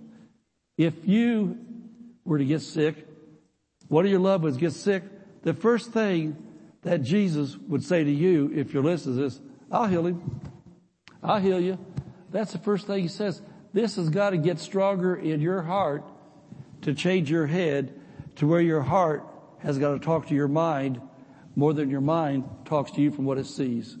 I think about Danielle, think about nurses. When I first got saved, a nurse and her husband mentored me as a baby Christian to help me, and she ended up nursing for about 40 years at a hospital in Indianapolis. But I remember what she always told me. She said, the hardest thing for me as a nurse is this. And we had a healing ministry together. We went around to hospitals, nursing homes, and we prayed for a lot of people because she did this every day at the hospital all day long. She dealt with symptoms, diagnosis, blood readings, and all this stuff she saw all day long. She said, when we go to pray for people, says, I have to make that nurse head shut off and let my heart take over. Because immediately, when I see symptoms, and everything tell me the doctor said, my head says this, and this. My head says this, and this. But I'm not here as a nurse. I'm here as a believer. And when her nurse's head told her, well, this will be the next phase. This will be the next phase. She said she has to tell herself, I'm a believer and I've got hands. Jesus said, believers lay hands on the sick and they shall recover. She said, that's the hardest battle I have, is shutting my head off. And for we as Christians, another bit of information. And I've always got to make sure, because the times we live in, that people don't misunderstand what I'm saying. There's too many people out there that don't believe in doctors and hospitals and medicine, and a lot of people died because of that. Amen. And so, obviously, I believe in doctors and hospitals and medicine because I went there and they helped me stay alive while my faith was working. My son went there. And so we're never, ever said disregard doctors and things like that. But when Pastor Dave was in the hospital, people worked with us. We were at the hospital in Indianapolis, Children's Hospital, all these things going on.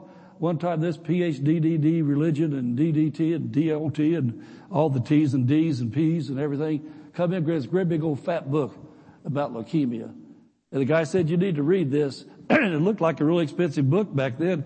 I thought, man, that thing probably cost $50. That would have been a lot of money back then. And so gave that to me. It was all wrapped in plastic. And we took it home. And it was really a very serious time. I looked at that book. I looked at my Bible. I thought, why do I want to study the problem? I need to study the answer. So I didn't want to know what the devil could use leukemia to do. I want to know what Jesus would do. So I took the book. I said, Lord, I'm not going to tell that guy threw his book away. Dropped it in the waste as a great big plunk. I got to the trash can. Because I said, listen to this. Now you guys listen to me. If you've got a problem, say it's a math problem. And you've worked at it, you finally got the answer. And you worked it out. You say, man, this is the answer. Everything lines up. That's what this equals. This is the answer. Why would you keep coming back every day and go over that problem again if you've already got the answer? Focus on the answer. And so when things go on, you need to focus on the answer, what the Word of God has to say. And I'll say this again, faith doesn't deny things, faith changes things. Denial is, if the doctor said, you've got this, then that's a fact. It's a physical fact. You've got this. But faith says, that's an invader that can't stay. My body's a temple of the Holy Ghost, not the household for sickness and disease. My body's a holy temple of God.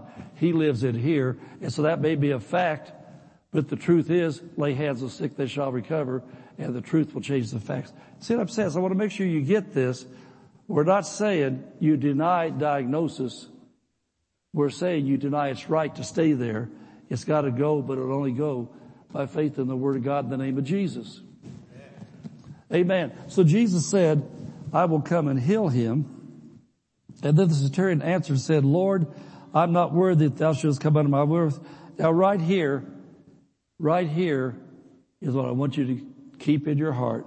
Speak the word only, and my servant might know, I hope know, my servant shall be healed. Speak the word only, and my servant shall be healed. Speak the word only. The centurion, no doubt, had heard Jesus preach, teach, and he'd seen the results of Jesus' healing. That's why he said, you don't have to come to my house. He said, just speak it. And then here he tells why.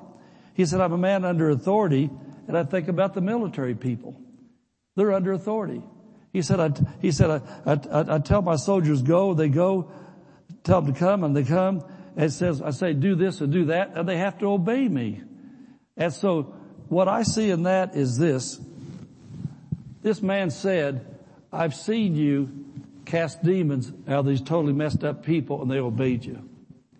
He said, I've seen you speak to people that had died, and they obey you, and they come back to life. Don't lose your focus and be distracted. You ever see The Wizard of Oz? Don't watch over here. Watch the man behind the curtain. Because we're coming up to the closing right now, and you've got to get this. This man, as a soldier, have said, I understand how authority works in this natural world. Said, these people do what we tell them to do. He said, I'm under authority. I do what my commanders tell me to do. My people do what I tell them to do. So he said, Jesus, I've seen that disease, sickness, they'll obey you. So he said, you speak the word because there's authority in your word. He said, when you speak the word, my paralyzed servant's going to be healed. As you see the end of the story here, the man was healed instantly. He got up because of the word being spoken. And the word, Jesus never did speak any word to see his passage. The servant said, I see the authority you've got. You said I will come and heal him. And that's the end of what Jesus said about it. Because those words were out there. And the centurion said, that's how it works. That authority you've got. And so we as believers in teaching about healing have to get this. Teaching and preaching puts that faith in you and gets it watered. And then the last verse we're looking at that we're going to take communion is this. Verse 10, the end of the verse, Jesus said, verily I say unto you, I have not found so, what's it say? Great faith, though not in Israel. And so great faith is knowing the authority that's in the name of Jesus. Great faith is knowing there's power in the spoken word. Jesus said it.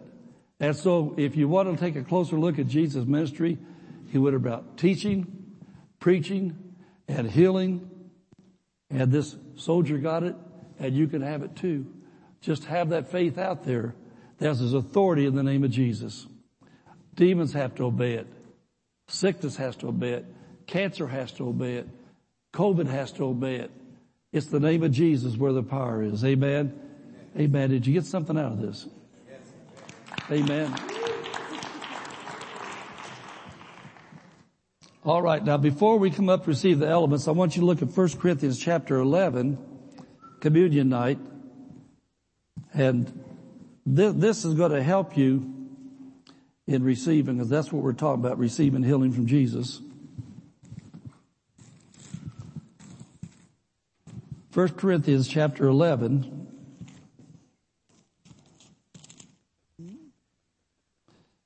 And I want you to look, I'm just going to look at from verse 28 on to verse 31. And again, preaching means to proclaim, teach means to explain. And how many of you actually know that one of the greatest ways to receive healing is a communion time?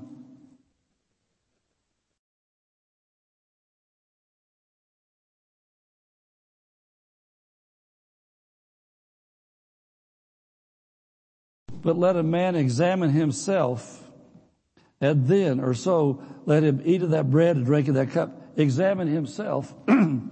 For he that eateth and drinketh unworthily, eateth and drinketh damnation, or judgment to himself, not discerning the Lord's body. Now look at this.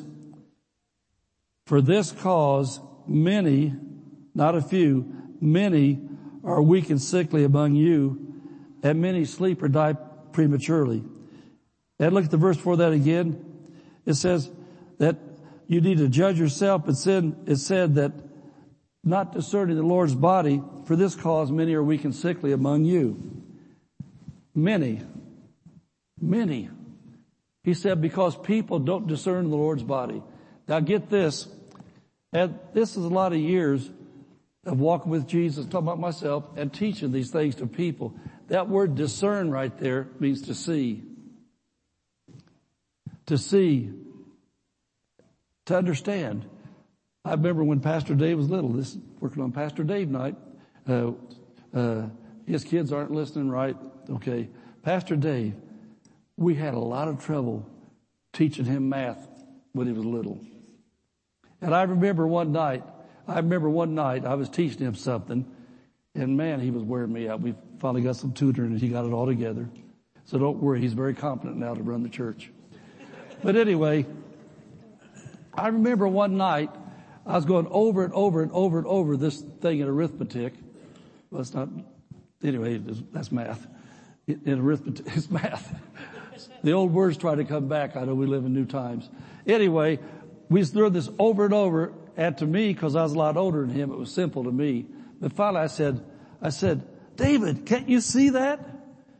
Well, he could see it with his eyes. He wasn't comprehending that. He wasn't understanding that. Well, that's what discern means. It says not discerning the Lord's body. Now listen to this. There are two bodies of Jesus. Number one, his spiritual body. We're called the body of Christ. It says we're one body. All around the world, no matter what they call themselves, if they're born again Christians, they got all kinds of orthodox and free this and free that and whatever, first this and first that. A Christian's a Christian. And we are the spiritual body. He said you've got to discern the Lord's body.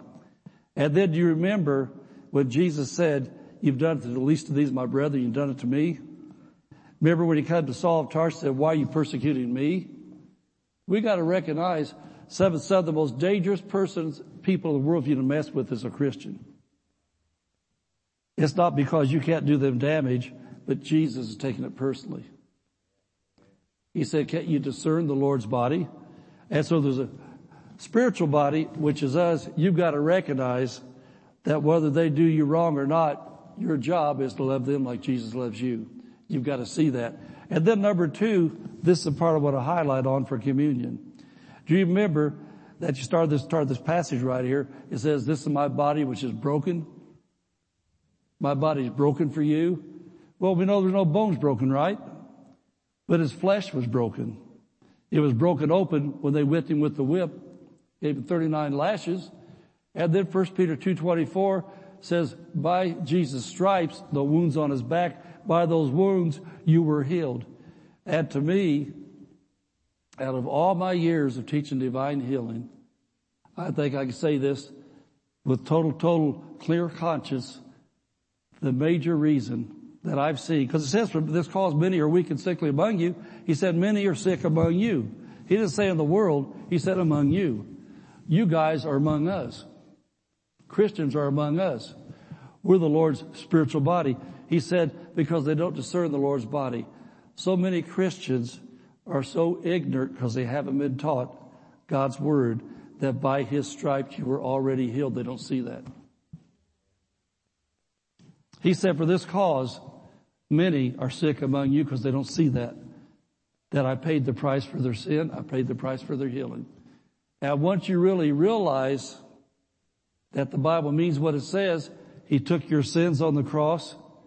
He took your punishment, but also he took your sickness, your disease, and those things. And so I want to say this as prepare to take communion. He said, examine yourself and judge yourself. And then when you do, just thank him that Jesus, you took my sins. And if you right now have a serious diagnosis or something else going on in your body, may not be a serious thing. And see, there's some things that are not killers, but they're chronic. That means you're putting up with it because you're putting up with it. You know, there's nothing else. I just got to put up with it. No, you don't. You need to see, you need to discern that by his stripes you were healed isn't just a nice verse. It's your life. And so come on up and get the elements.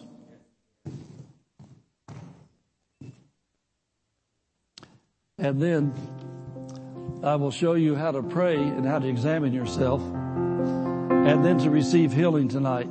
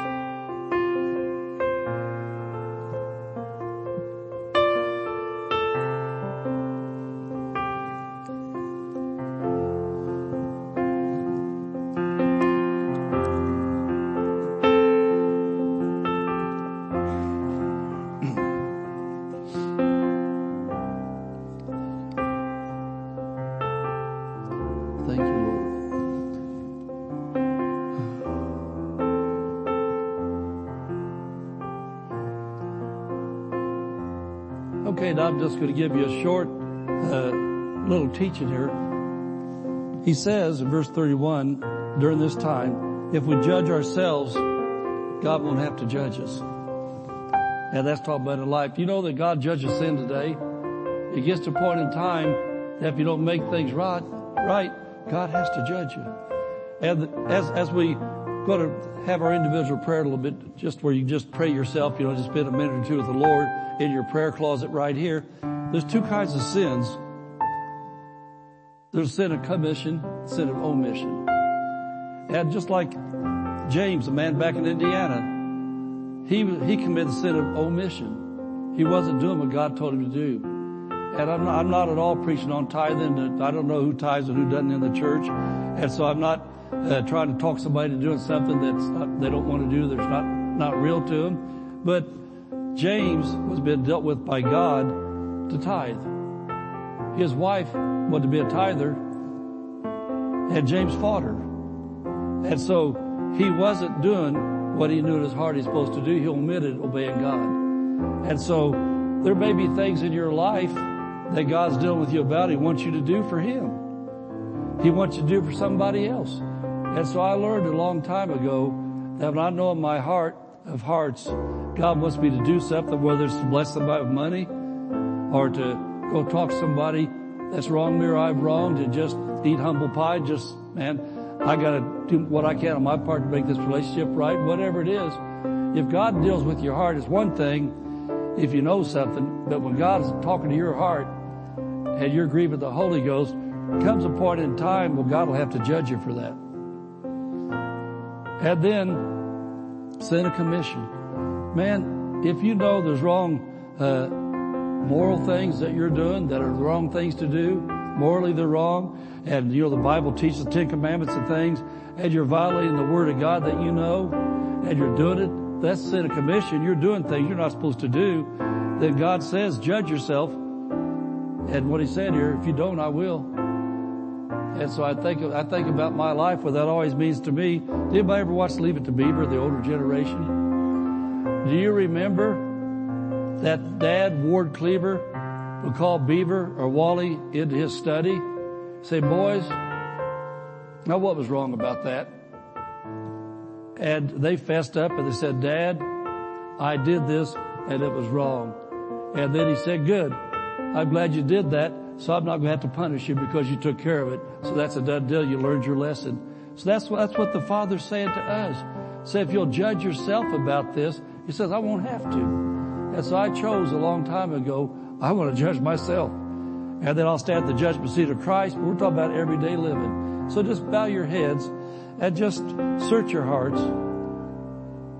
Talk to Jesus. And I'd like to say this. A lot of us talk with Him all day long. We've already judged ourselves. So don't dig something up if it's not there. Just praise Him and thank Him that you're right with Him. But if there is, deal with it.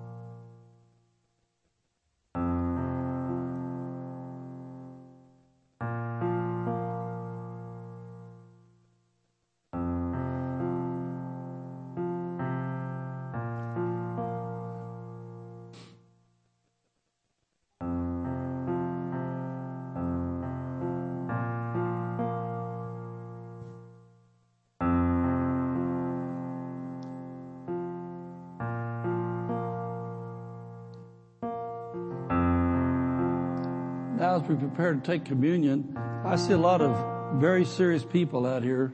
I tell you, really pray to talk with Jesus, and you're really serious about this. And I hope I didn't overwhelm you enough what I taught. I tried to keep it simple.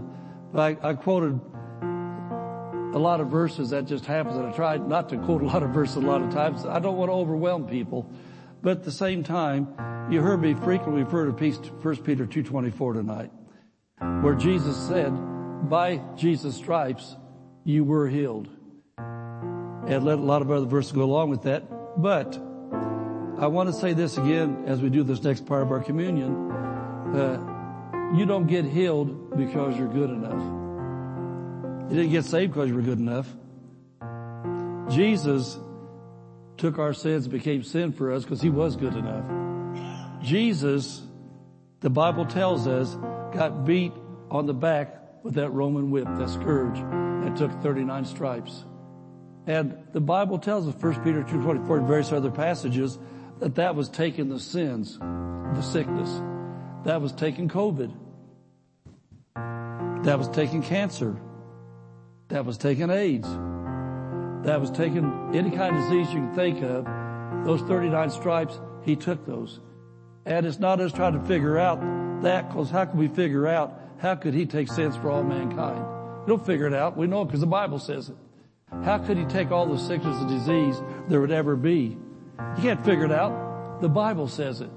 So you receive that by faith, and then at communion time, here's what Jesus says. And if you're sick right now, or have been fighting sickness, or if you recognize from some of the things that I said tonight that I've been putting up with this, and this has been just a discomfort for all these years, I put up with this, and I don't like it, I'm ready to get rid of this, then look at this right here. In 1 Corinthians 11, verse 23, Paul said, I've received of the Lord that which also I delivered unto you. I can say that too. I received this from the Lord through the Word of God by the Holy Spirit. I delivered it to you. That the Lord Jesus, the same night which he was betrayed, took bread. Now listen to this. And when given thanks, he brake and said, take, eat. This is my body, which is broken for you. This is my body, which was wounded for you. This is my body that was beaten for you, for your sickness and disease. This is my body. He said, I did this for you. He said, do this in remembrance of me. So I want you to do this. As we prepare to take this bread, I want you to think for the perspective, why God does it these kind of ways. My head doesn't figure it out, but He said He wants us to remember His body took stripes for us. You don't have to have disease in your body. Jesus took it in His through those wounds. And don't let your head try to figure that out. I gave up on figuring things out a long time ago. The Bible says that I believe it, so praise God, I'm cancer free. My heart's totally healthy. I do whatever I want to do. My brain got hit, a major blow back in June. Glory to God. I'm walking, I'm talking, I'm praising the Lord. Amen. I got my life because I know, I saw His body was broken for me. By His stripes, I was healed. So as we take this, I want to make a confession this time that I want you guys to all say, if you need healing in your body, then receive that as with this. Say, Jesus, I want to thank you that your body was beaten for me. You took those wounds on your back for me. I don't have to have. Now just whisper out to the Lord what it is that you're believing God for healing for. So call that by name. Some kind of sickness, disease, chronic illness, call it by name. Say, Jesus, I don't have to have this because you already took it. So I'm going to do this because I remember that by your stripes I was healed. So by your stripes I am healed. I receive it now.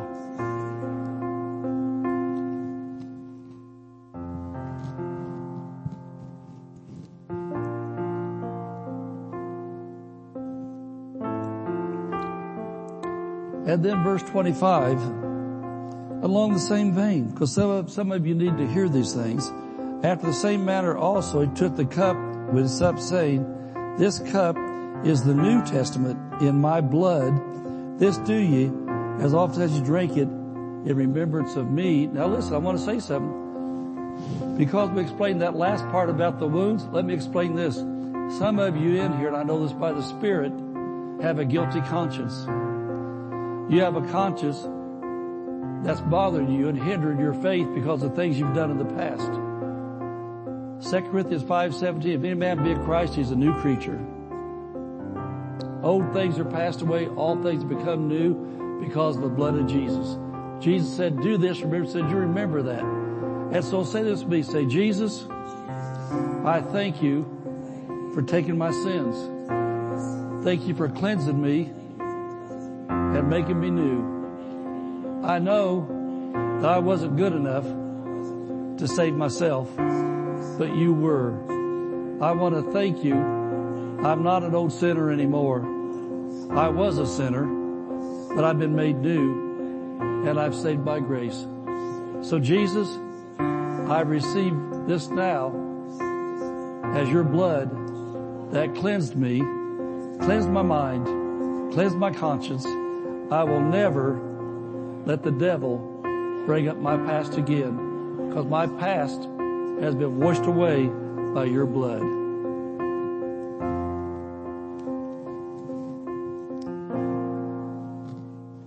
Thank you, Jesus. Hallelujah. Thank you, Jesus. Glory to God. Somebody that's healed, somebody that's saved, shout. Hallelujah. Woo, woo, woo, woo. Glory to God. Amen. Amen. I gave you my best what I have. Now I'll let Pastor Dave wrap it up. Come on. Hallelujah. Amen. Well, we're going to bring our prayer team up, and if you need prayer, come on up quickly, and we want to lay hands on you and believe for God to work in your life tonight in your situation. So we'll probably start closing things down here. So Pastor Josh, lead us for a few minutes here. If you need prayer for anything at all, come right up, and we will pray with you this evening. Amen. 'Cause you make mountains move, you make giants fall, you use songs of praise to shake prison walls. I will speak to my fear, I will preach to my doubt, that you were faithful then, you'll be faithful now. You make mountains move, you make giants fall, you use songs of praise to shake prison walls. I will speak to my fear, I will preach to my doubt. You were faithful then, you'll be faithful now.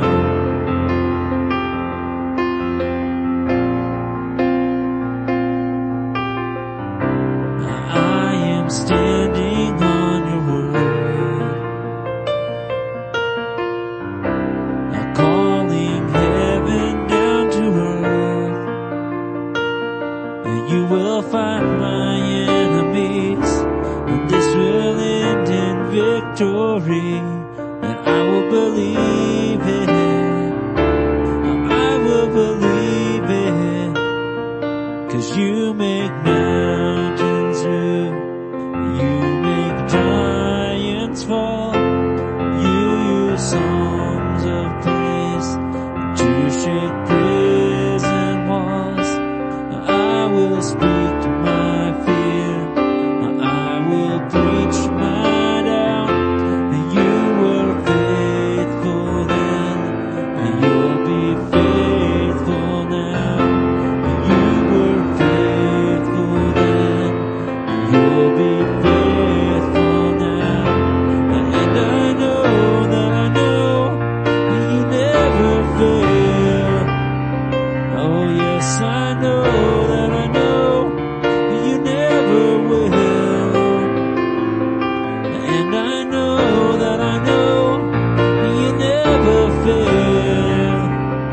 Oh yes, I know that I know you never will. And I know that I know you never fail. Oh yes, I know that I know you never will. 'Cause you make mountains move. You make giants fall. You use songs of praise to shake prison walls. I will speak to my fear. I will preach to my doubt. You were faithful then, you'll be faithful now.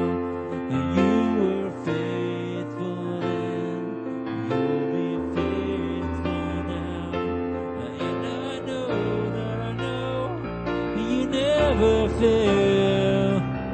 Oh yes, I know that I know you never will. And I know that I know you never fail. Oh yes, I know that I know you never will. You make mountains move. You make giants fall. You use songs of praise to shake prison walls. I will speak to my fear. I will preach to my doubt. You were faithful then, you'll be faithful now. You make mountains move. You make giants fall. You use songs of praise to shake prison walls. I will speak to my fear. I will preach to my doubt. You were faithful then, you'll be faithful now.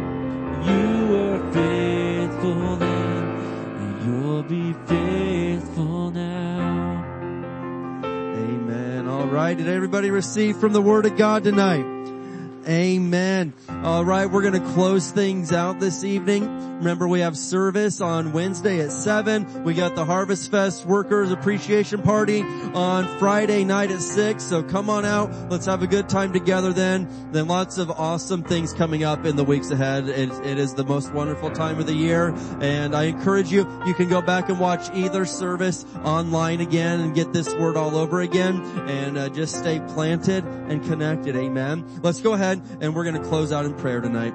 Father, in Jesus' name, we thank you, Lord, for what we've seen in the Word of God. And Lord, we know your Word is true. And Lord, just like that Roman centurion said in Matthew 8, he said, speak the word only. And so Lord, we're going to choose to speak your word over our healing, over our health. And we know that in the name of Jesus, you are doing great things in our lives. Use us this week again to spread the love of Jesus everywhere because we know you're coming soon. We love you and praise you. In Jesus' name, can everybody say amen? All right, let's speak some words of faith over Barstow, and then you can be dismissed. We declare that Barstow is a blessed city. Our families are blessed. Our schools are blessed. Our churches are blessed. Barstow is healed. Barstow is prospering. Barstow is safe. Barstow is strong. Barstow is surrounded by the walls of God's salvation. Barstow is full of love, joy, and peace. Barstow is full of the glory of God. Barstow is coming to Jesus. Barstow is saved. In Jesus' name, amen.